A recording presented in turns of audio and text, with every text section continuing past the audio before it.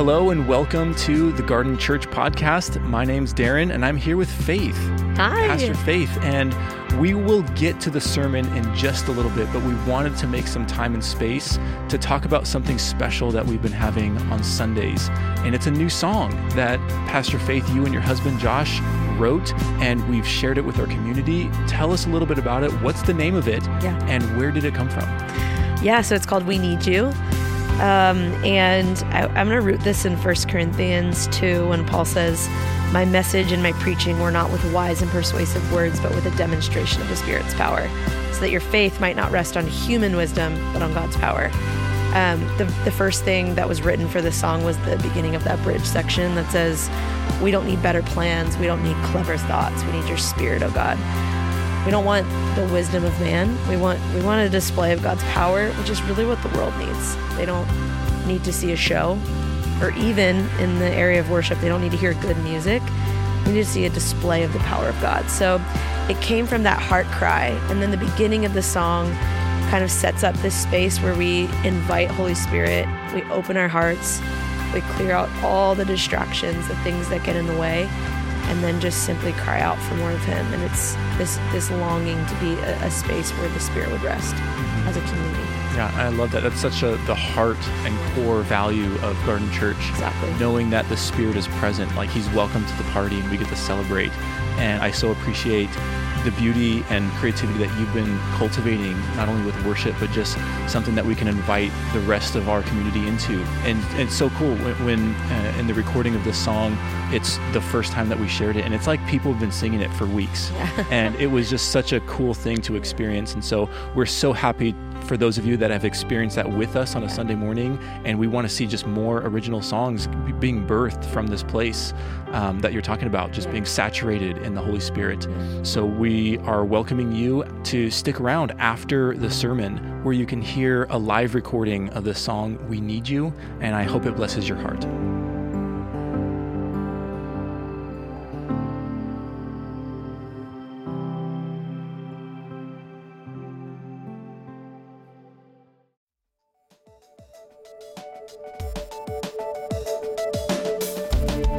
Welcome to the Garden Church podcast. The following message was previously recorded at the Garden Church in downtown Long Beach, California.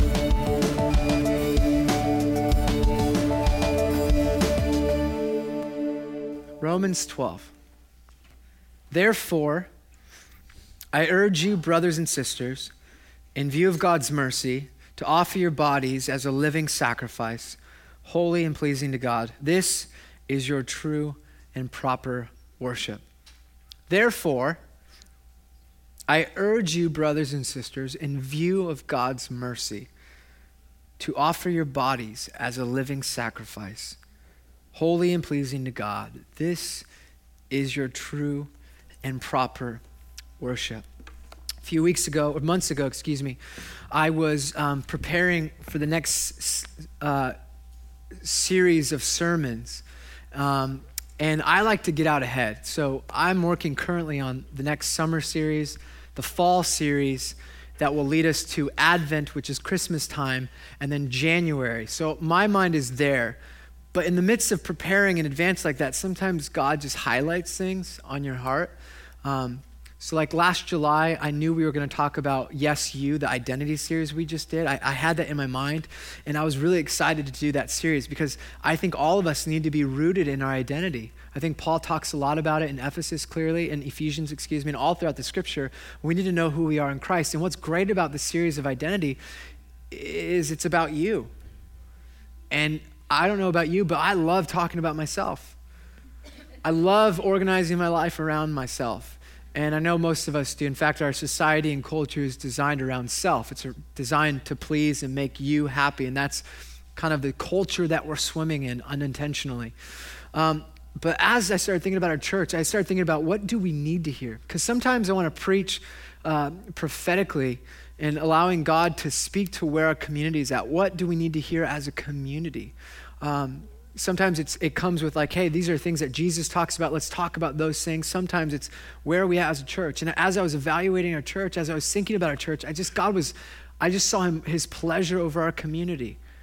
that he's pleased with how we serve as a church, that we're missional, that we have great community. We have 16 community groups that share life together all over the city, that we have a culture of the Holy Spirit.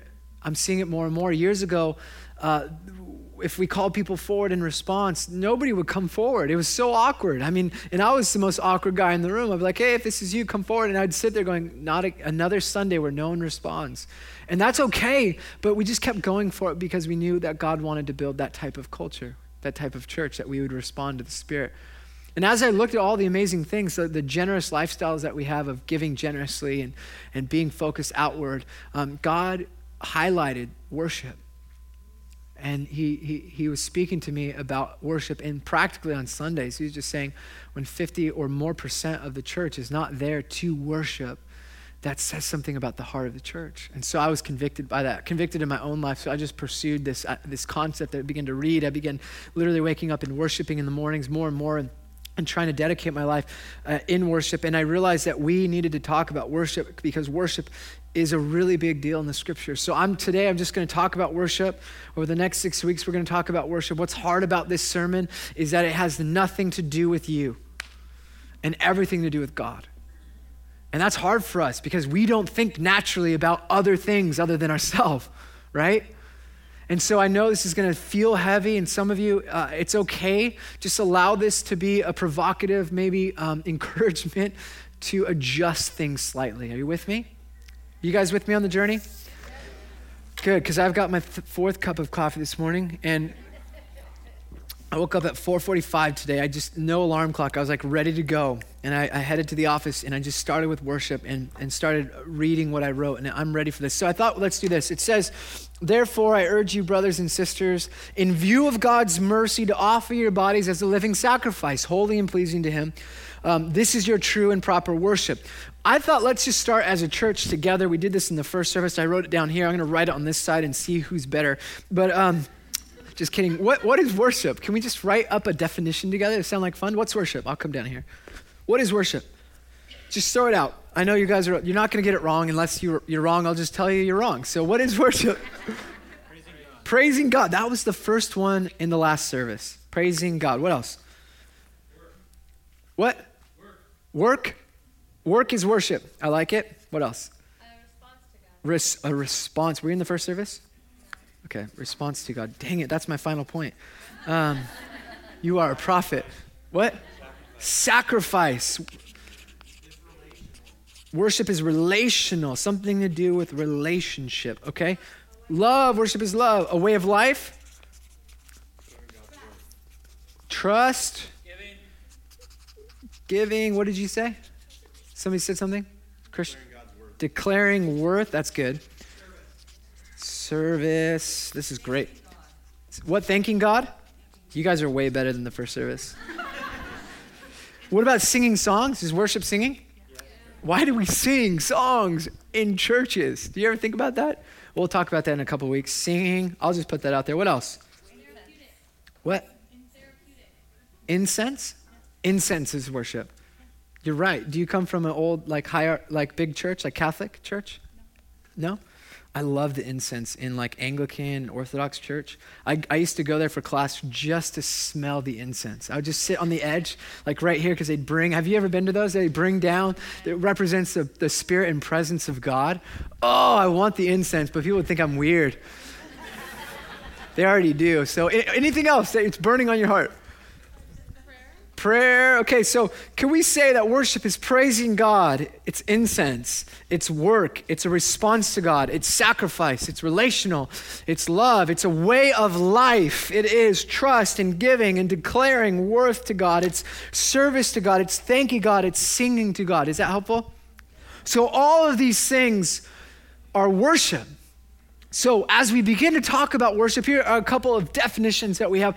Worship means to ascribe worth. It's the feeling or expression of reverence and adoration for a deity, to give worth to something or to honor someone or something. That's all these words represent worship. So we're talking about a very large subject. Would you agree? Because we're talking about singing and giving and way of life. And so all of these things. And so Paul says in this particular verse that therefore to offer your bodies as a living sacrifice, holy and pleasing to God, this is your true and proper worship. This is your true and proper singing, songs, adoration, all these things. Are you with me? Okay, we're kind of there. But in the Hebrew language, worship means to fall down.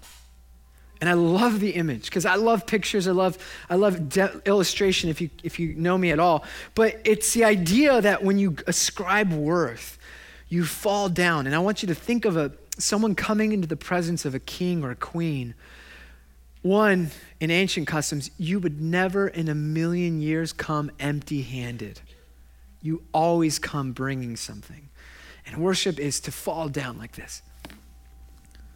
So you come in the presence of a king and you ascribe worth and value. And this posture is the description of what worship is. It's surrender. It's fully devoted. It's laying yourself down at their disposal. They can do whatever they want. That is what it means to worship. So when we talk about worship, we're talking about all of these things. What is worship? Now, I want to play with this idea of worship because it's fascinating to me.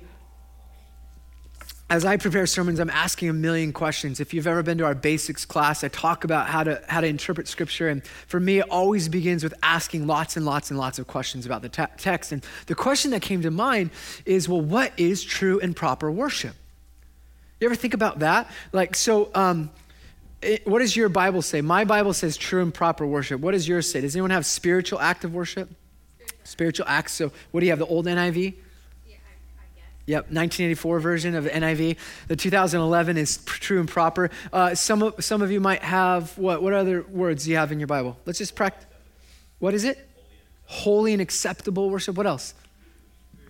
Spiritual service, right? This is your spiritual service. So when Paul writes in Romans, the word for worship is actually service. It has to do with ritual rites. It has to do with you bringing a sacrifice to put on the altar. This is your service to God. But he says the word true and proper, which means holy and acceptable.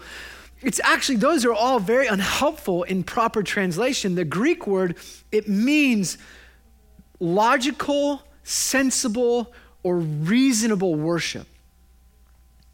It means to, in other words, that Paul says, hey, offer your lives, your bodies as a living sacrifice. This is the only kind of worship that makes sense. This is the only sensible worship that you can have or do. Therefore, offer your bodies as a living sacrifice, holy and pleasing to God. This is the only logical conclusion for you kind of worship. Are you with me? So true and proper is reasonable, intelligent, fitting, sensible. So the question is there worship out there that is not proper and fitting for God? You think about that? That was my next question. I was like, okay, well, if this is the only thing that's fitting and sensible, then what's not sensible? What's not a logical kind of worship? And then I started to answer that question, and I realized most of the Old Testament talks about what's not fitting in worship for God.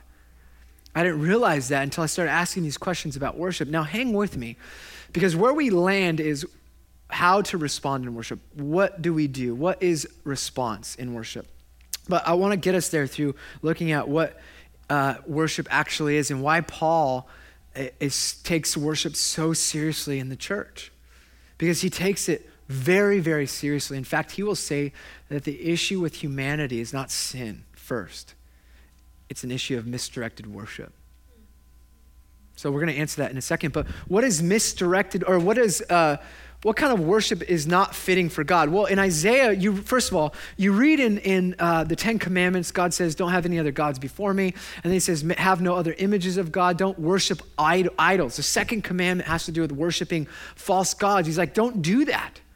Don't worship false gods. And then most of the Old Testament are examples of how Israel goes off the map and begins to worship false gods and other idols and follow the ways of the world rather than the ways of Yahweh. And you have the entire Old Testament prophets reminding Israel of who they are and who they're supposed to worship. And there's example after example of how they're messing it up, how they're not actually worshiping God in the right context or in the right way.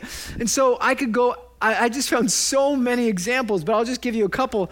Isaiah, this is a famous one, where Isaiah kind of calls out the nation of Israel and says, look, you guys have these sacred days, like fasting days, where you're dedicating yourself to the Lord. You're showing up to these worship gatherings. But basically, I don't care about that stuff because you're not taking care of the poor. You're neglecting the needy.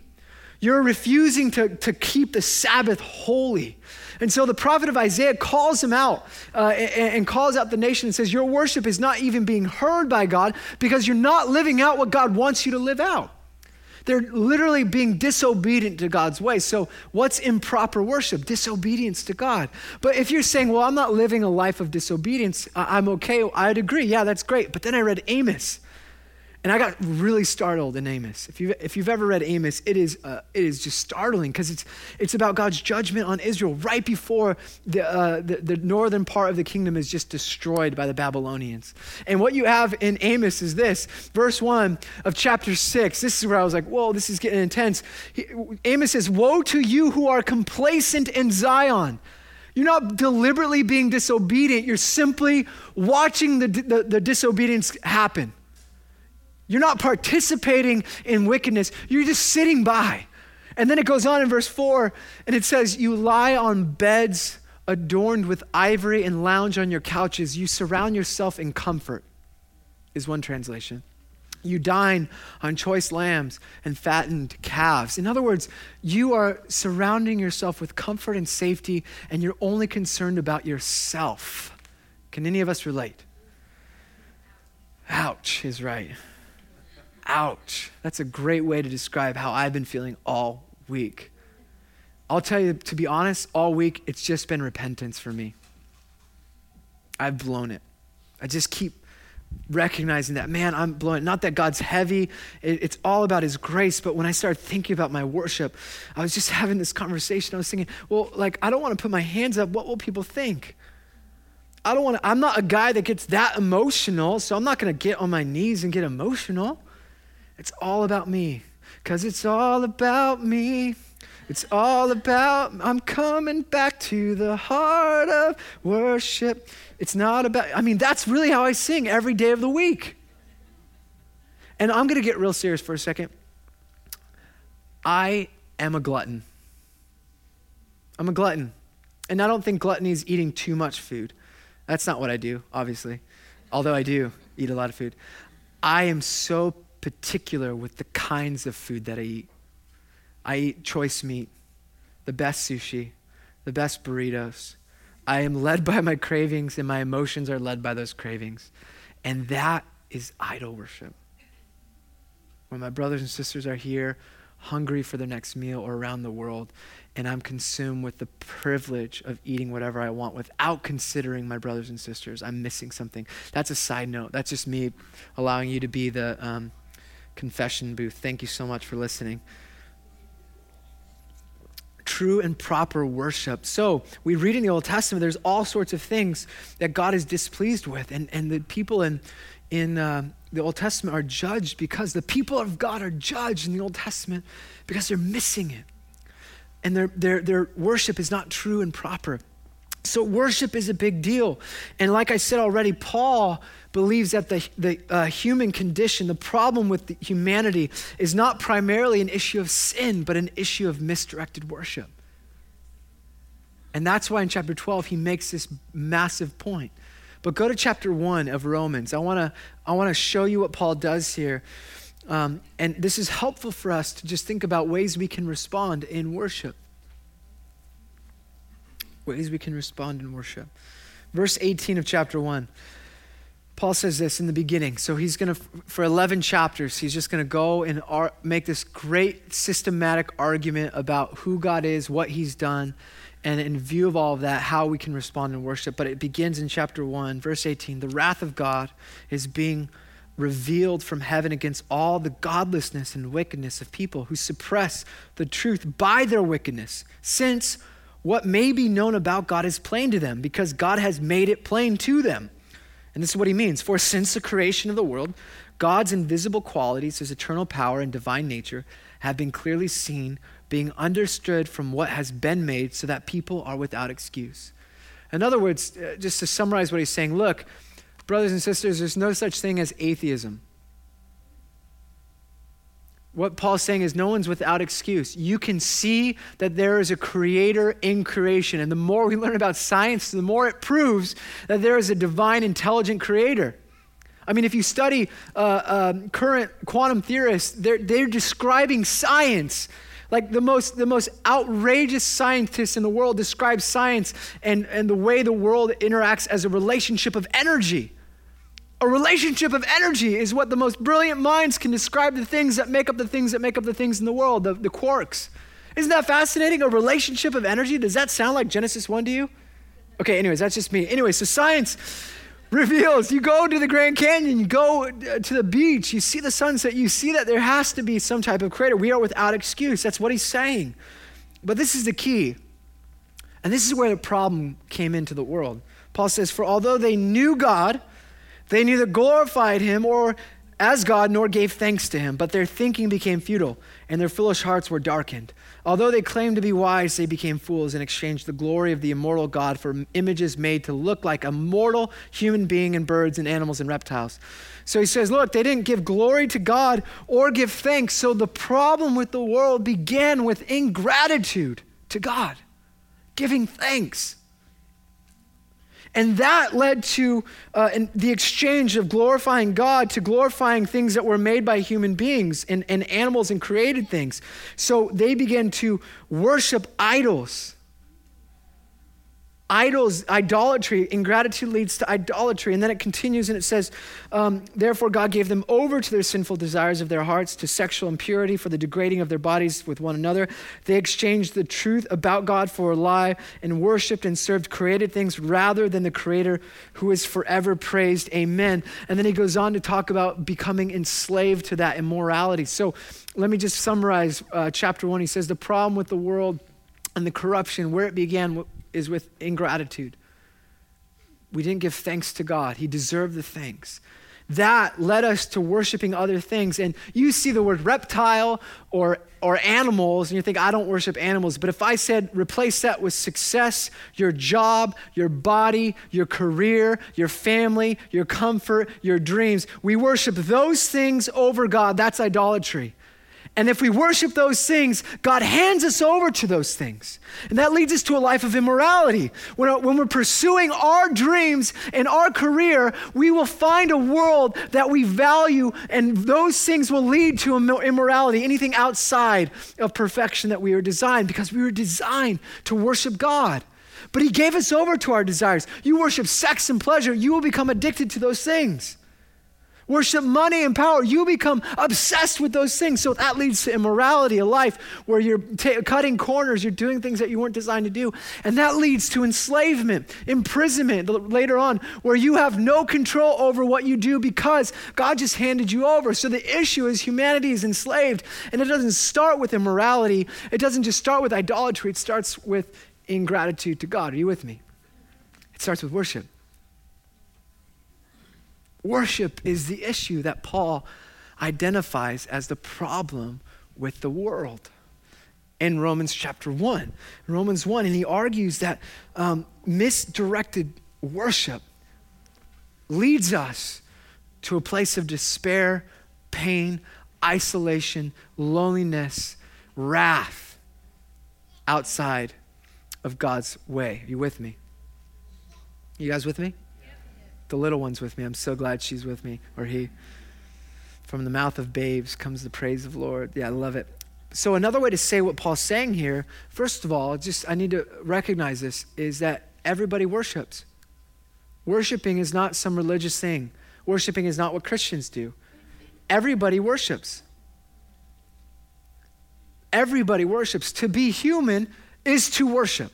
Now, I want to take a step back, and what does that mean? Well, we just defined worship in all sorts of ways, but one of the things that we said is that worship is ascribing worth to something.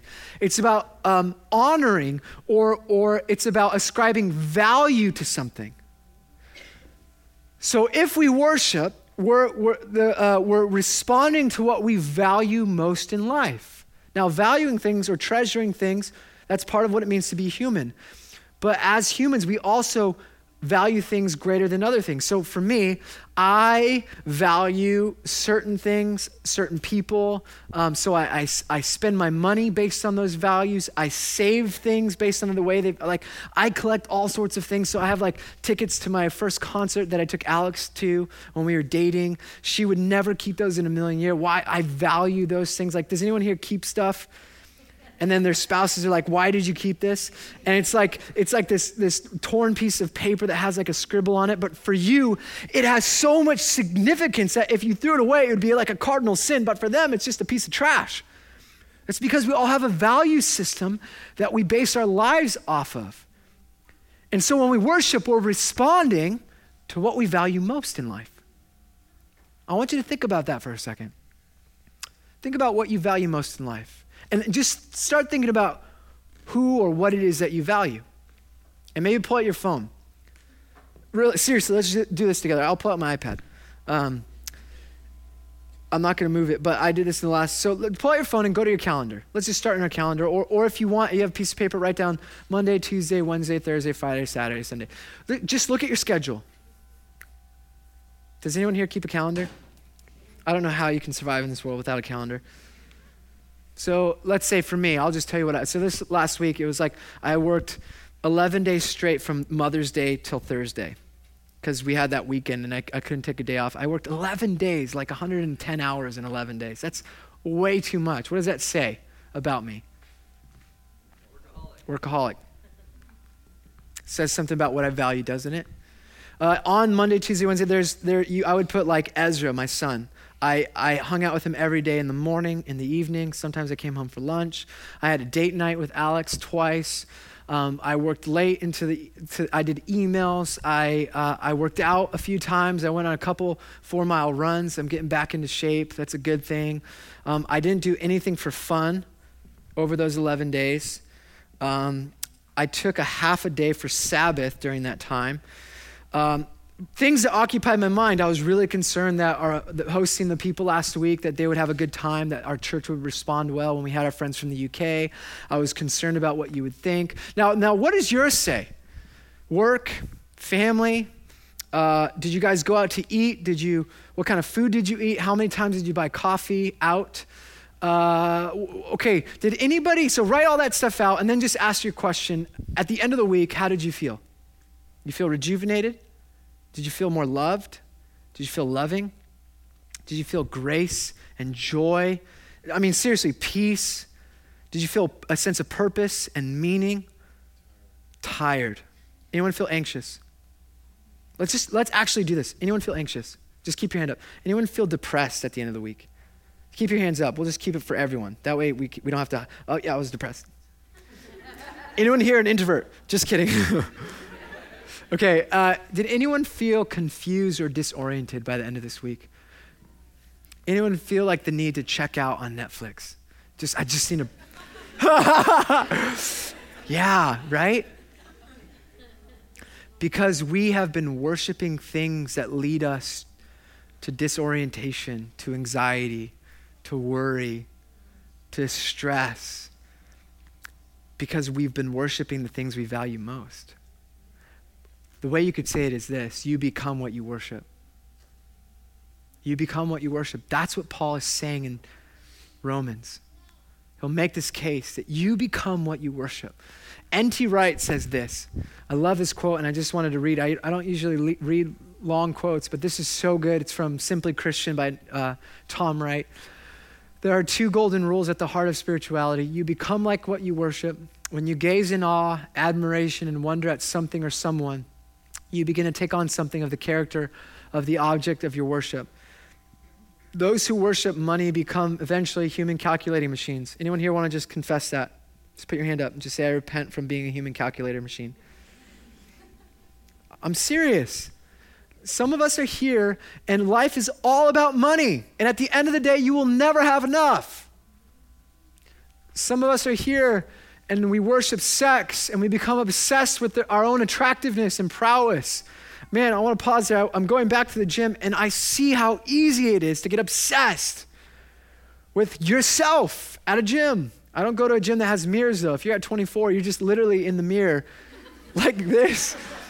And I can't stand it. I'm like, really, dude? You're just going to stare. Does that motivate you? It does. It does for some people. There's like a hashtag called swole. Get swole. I had to look it up. It means swollen, just so you know.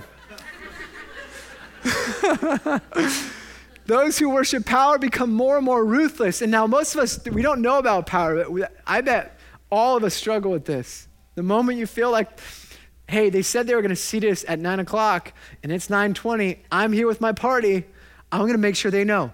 Someone cuts me off on the 405. I'm just going to get right in front of them, go a little bit faster, and then slow down right in front of them. I'm going to make sure they know I'm waving. They know that. What is that? Power. How many of you have to have the last word in your marriage? Oh, yeah. That's definitely my wife. Just kidding, that's me. She's not here to defend. She does win every argument though. So when you worship these things, you can put anything there. Your career, you become obsessed, your business, your dreams, it's funny, I was thinking, man, we're going to do a series on worship. Does our culture even know how to worship? And then I realized as soon as a new iPhone comes out, there is a line for the iPhone days before. We don't mind waiting for that to happen, but we'll show up 30 minutes late with a cup of coffee to get here on Sunday to worship the creator of the universe, the lover of humanity, the redeemer and savior of all things. No, it's cool. I got my 6 though. So what happens when you worship? I'm just going to let it happen. It's just going to come out. 11:15. I'm just going off of your definition right here. It's all your words. So what happens when you worship the creator God whose plan to rescue the world and put it to rights has been accomplished by the Lamb who was slain? The answer comes in the second golden rule. Because you are made in God's image, worship makes you more truly human. When you gaze in love and gratitude at the God in whose image you were made, you do indeed grow. You discover more of what it means to be fully alive. That's true. That's what Paul's getting at. The only thing that makes sense is to respond to God in worship. Nothing else will ever empower you to live a more free life, a life that is more fully you than any other life you could have discovered outside of God, a life that is full of peace and joy and adventure and risk and hospitality and generosity and blessing. That is only found when your life is directed towards God in worship. Anything else is not fitting, period. It's all misdirected and it will lead you towards slavery. That's what Paul argues, because your worship matters, and worship is simply a response to what you value most. There's nothing wrong with valuing working out, eating well, hanging out with friends, having a family, pursuing your career, being ambitious with your dreams. There's nothing wrong with those things. But if that's where you find your meaning and significance and purpose, it's an idol. Take that away for a moment. Take that thing that you love more than anything else away. How will you respond? One of my good friends, very athletic, very competitive, successful, great family, makes a ton of money.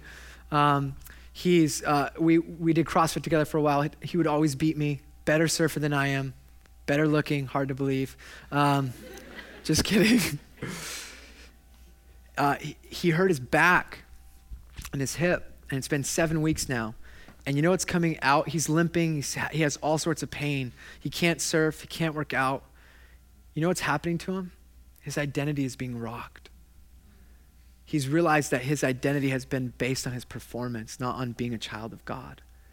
That he feels comfortable with God when he can perform all these things, when he can get time away and surf and have his freedom and drive long distances in the car because he's going to make more money by going to new places. And that's literally been taken and stripped from him. And now he's having to wrestle and recognize that he's put all this value, meaning, and significance in all the other things. And that's been stripped, and he's left with himself before this loving God. He's realized that he's put all of his identity in other places, and now he's receiving his belovedness from this God. He's waking up and worshiping. He's devoting himself in new ways, and he's found a greater purpose, greater significance and meaning because his identity is rooted in God, not in all the other stuff.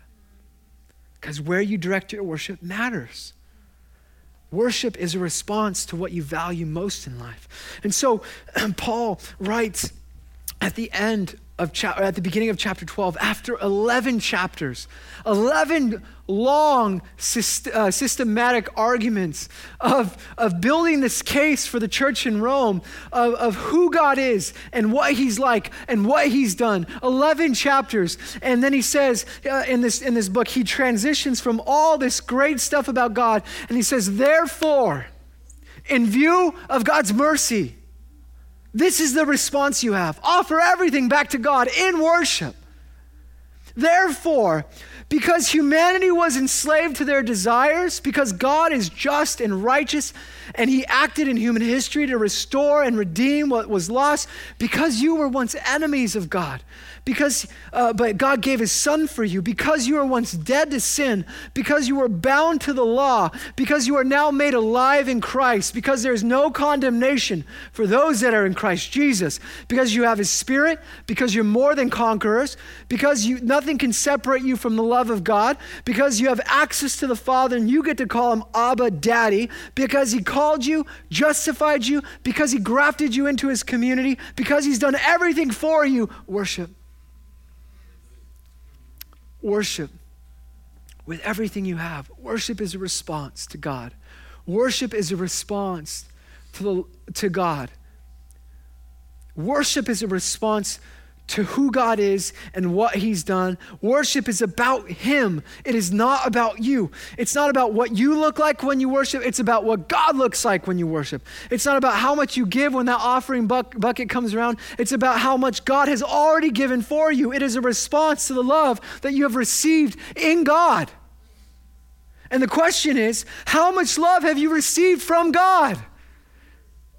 How much love have you received from God? That should be the factor, the equation for what kind of extravagant worship you give on Sunday morning or on Monday morning or on Tuesday evening. It's how much love have you received from God? That's what worship is. So when we gather and sing, I know it's not comfortable. When is it ever comfortable to sing? Seriously, I was in jazz choir, and even then, it was not comfortable. I've done musical theater. It is not comfortable to sing. It's not easy to lift your hands. It's not easy or comfortable to get down on your knees, but some of us have the ability and the physical capacity to get down on our knees while others of us can't. Because this is what worship means.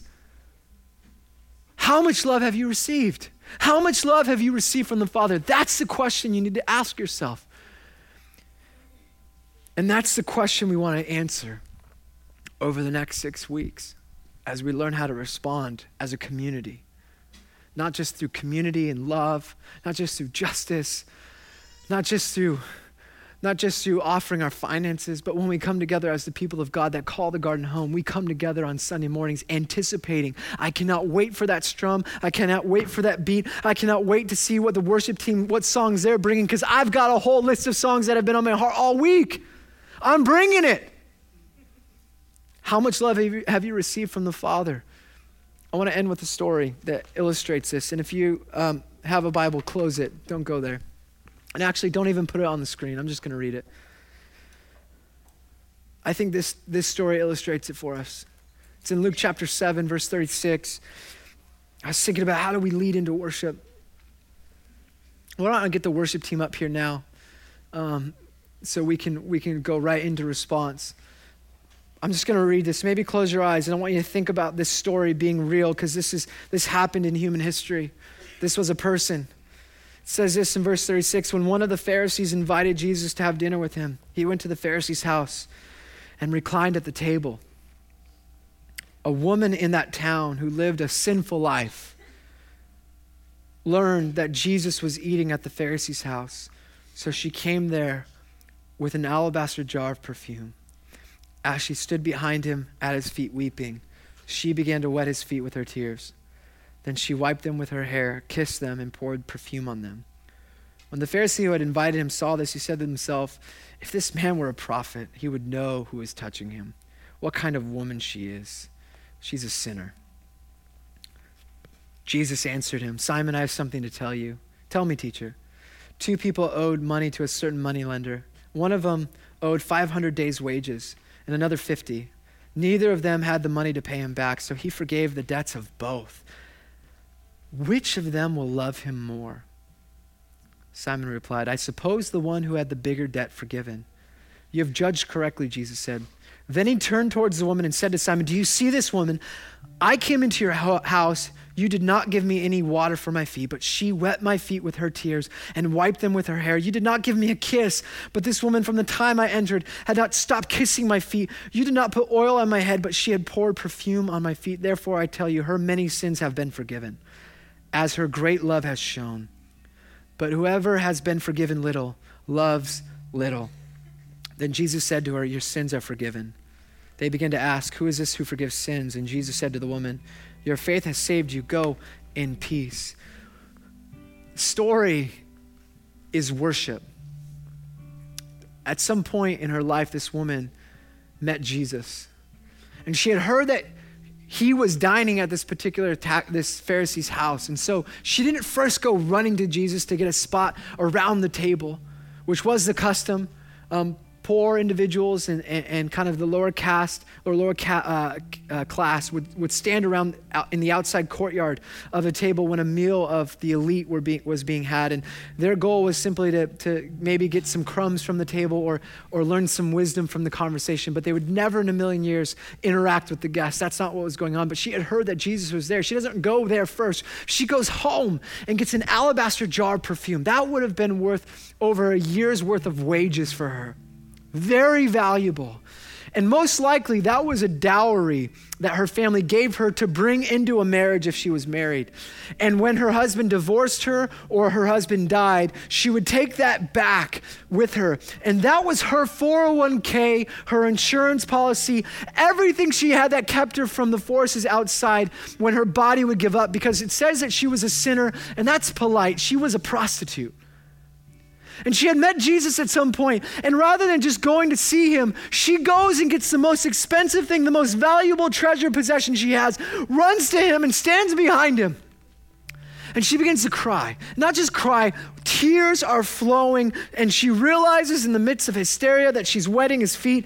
She doesn't know what to do, but the only thing sensible, she gets to her knees, takes down her hair, and wipes his feet. That would have been as offensive as a woman taking off her blouse. It was that provocative and sexual in first century context. And while she's down there, she doesn't know what else to do. She takes the perfume, her 401k, her insurance, her retirement, and just pours it out on Jesus' feet as she weeps hysterically.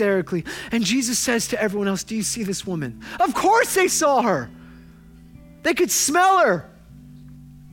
Jesus was the only one that saw her. And the question he had for Simon, the religious, who would love more? Who would love more? And this woman had experienced the radical forgiveness, the radical generosity, and the radical love of God expressed in Christ through forgiveness. And all she could do is respond with everything she had. And so, Garden Church, how much love have you received from the Father through Jesus on the cross? How much love have you received from God? Thank you for listening to the Garden Church podcast. For more information about the Garden Church, visit thegardenlb.org.